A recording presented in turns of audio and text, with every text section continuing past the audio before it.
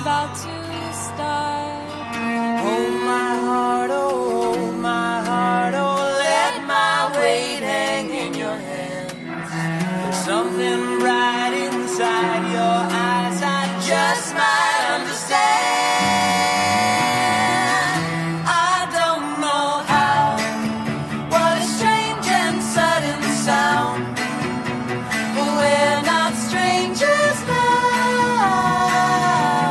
Finally found Love in the underground.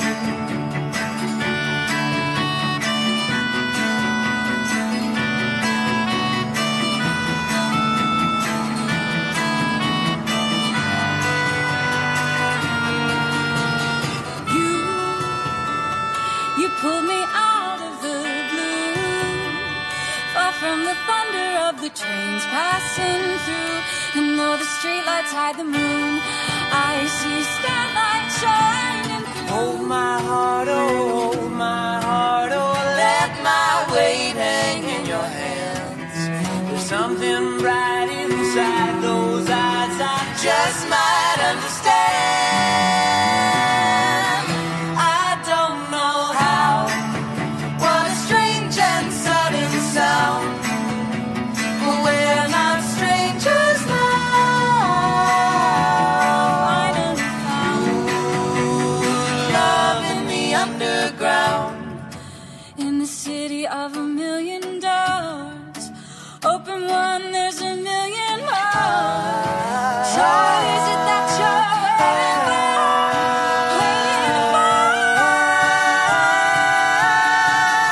I don't know how, what a strange and sudden sound, but we're not strangers now. Finally found Love in the underground.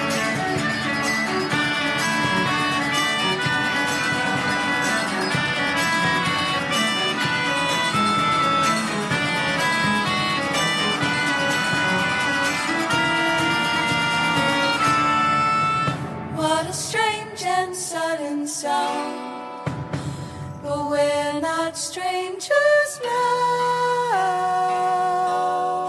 finally found Love in the underground. Ladies and gentlemen, the next L train is now arriving on the Manhattan-bound track. Please stand away to the platform edge.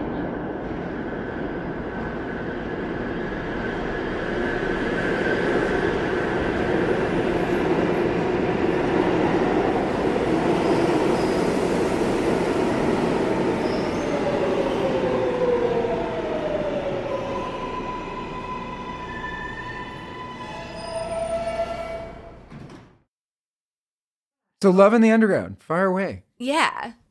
Well, it was kind of an interesting song for us. It was a monumental landmark because it was the first song that all three of us really heavily contributed to the lyrics. Usually what happens, I mean, authenticity is very important to us.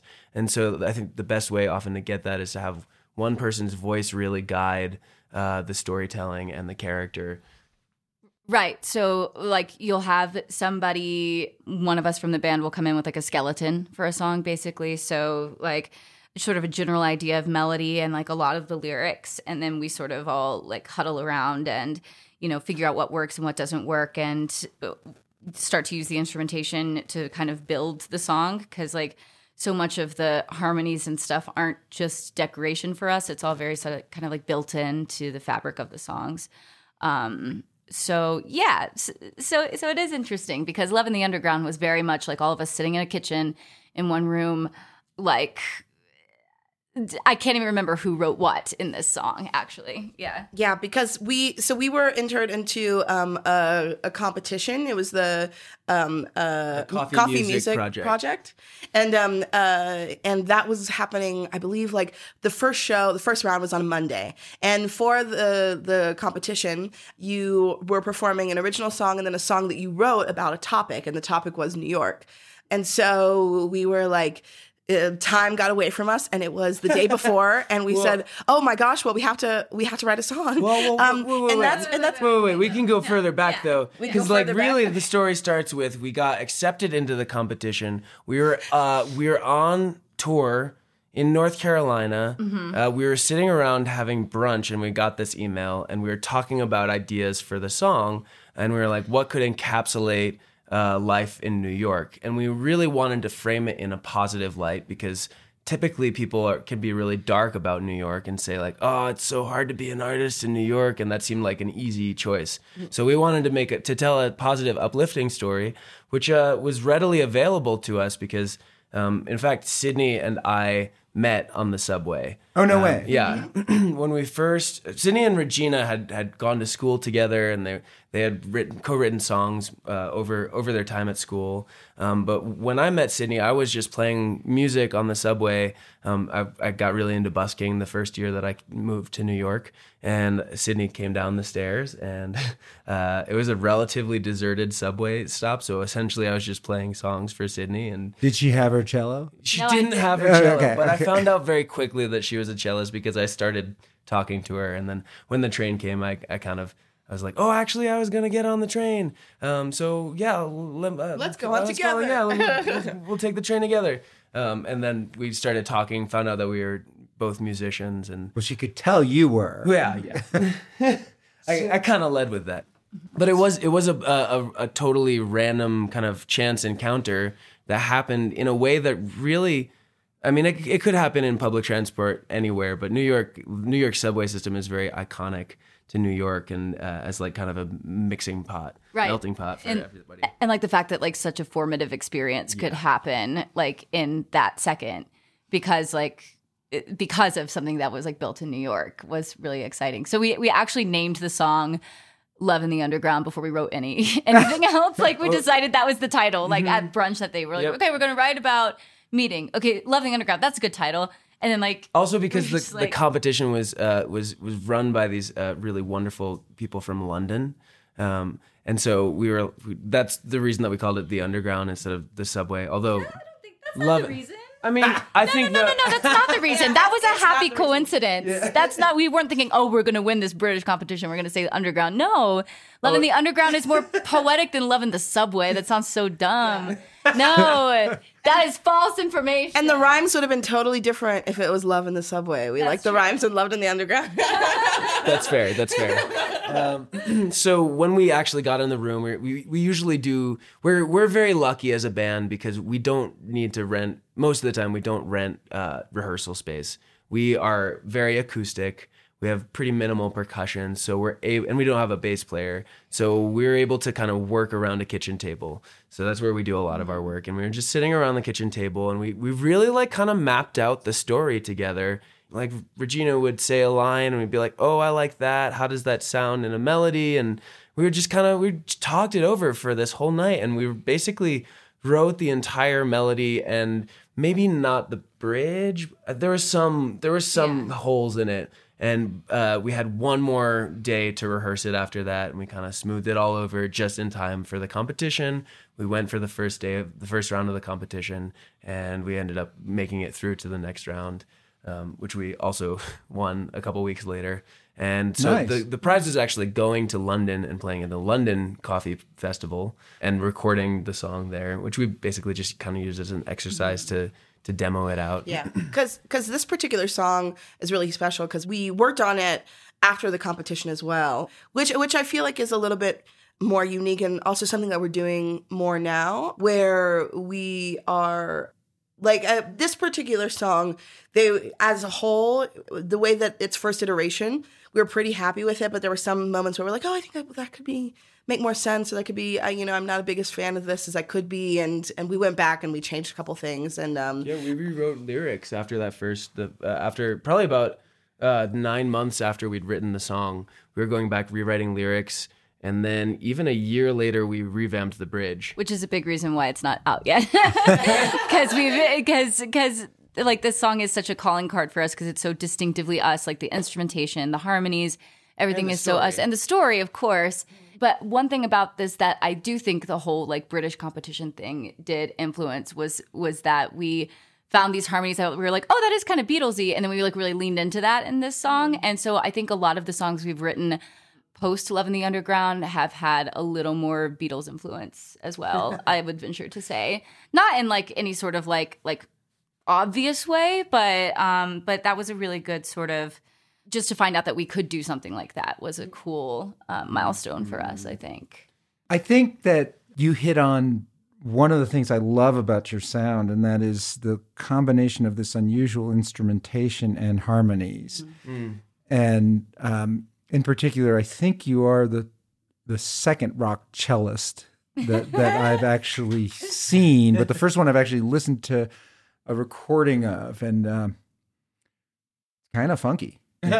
So tell me about that. Like, how did that happen? Yeah, I mean, the only other one. I was in Austin, Texas, on 6th Street, and there was a cellist and a guitarist, and I was like, "Oh, I never saw that before." Mm-hmm. You know, but fast forward to Bandits on the Run. Yeah, well, I mean, that wasn't you, right? No. Maybe in another life. Who We knows? played in Austin. Oh, you have? Yeah, on the street in Austin. But the funny thing is, I think that it's becoming more of a moment now, like having strings in more rock and folk bands, which is funny because like when we first started playing together, people like assumed we were like a bluegrass band or like a super folky band, which like I guess is just like from the way we look and our instruments. But we've had to like really draw a line and be like, no, we have our own sound, we're our own genre. Just because the instruments look like this doesn't mean that that's who we are. And I don't know, but there's cello baked into a lot of pop and rock songs. You know what I mean? It's just when it's someone playing it live and singing and standing up, then that like really brings that to the forefront, which is unusual. Yeah. And because it's such a melodic instrument, but the way we use it, we also use it as a percussive instrument, because for the longest time we didn't have a drummer, and now Adrian's feet are the drummer because he plays a suitcase drum. But it's a bass, and I use it as a bass, but it's a very versatile instrument because it's so similar to the human voice. Like, so a lot of times it's our fourth band member, like vocally speaking. So it's really an invaluable instrument in the band for sure. Yeah, I have so much artistic respect for Sydney for being able to sing and also play a lead line at the same time. That is not easy, especially without frets. I can't even say that I would be able to do that on a guitar. But I think one of the things that kind of defines us is that we're really just working with what we have as artists, as instrumentalists, and with our voices. You know, we are constantly pushing our boundaries with what we have. But like for instance, we've never really had a drummer, so we've kind of found ways to be that percussion, that rhythm section just between the three of us, whether it's Regina playing the shaky banana and the tambourine, which is those were the chief instruments that you started out with. And then the addition, now I have a suitcase kick drum that I use just to kind of like give a little bit of foundation. I also have a foot tambourine that I play in our live sets. And yeah, Sydney really does hold down the bass line a lot of the time. But amazingly, she's also able to give these soaring cello solos. So it's kind of an amazing dual purpose instrument or array of instruments that we have.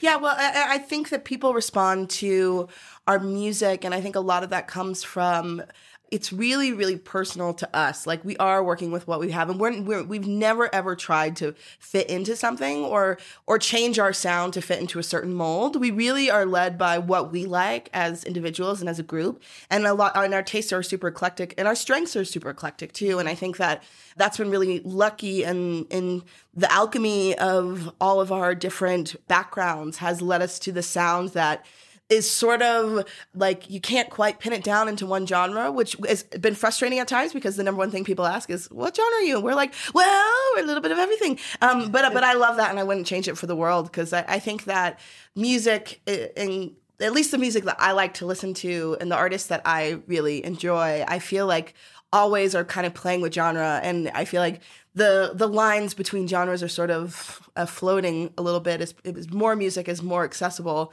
Well, definitely there's harmonies in every song, it seems like. Oh, yeah. Oh, yeah. Harmony is the backbone. I mean, I would really consider harmony the essential voice of Bandits on the Run. We don't do a song where there isn't 3-part harmony in some aspect. Also, our arrangement of having 3 gives us the ability to have like a leading voice and a backup section of voices, which is really a wonderful versatility. And we're unique in that we switch off who's the lead voice. So that also gives us more versatility. Yeah, and we trade, I mean, I call it the stack, like who's singing the low, the middle, and the high. We don't have like a set arrangement. I mean, we have like kind of some sweet spots that we found over the years, but oftentimes me and Regina are trading who we're switching back and forth, or me and Sydney will switch back and forth, or Sydney and Regina will switch back and forth, and we'll do these like crossing harmonic lines. And so like it's always really fun to be arranging with these wonderful humans because we try lots of different stuff. And well, it definitely for me evokes the 60s, and definitely you mentioned the Beatles. I also think of the Mamas and the Papas and the Byrds and Crosby, Stills, Nash, and the classic Laurel Canyon harmonic sound. And I don't know if that would be a way to describe, they didn't use a cello and a suitcase drum as much, I don't think.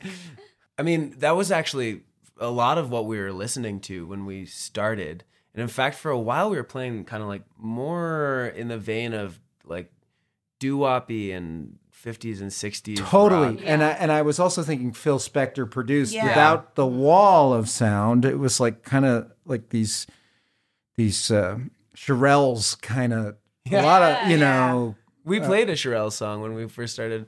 Yeah, because we were busking in the subway. We were obviously just starting out as a band, so we didn't have many original songs. So a lot of the covers we would choose to do would be things like that, like the Shirelles or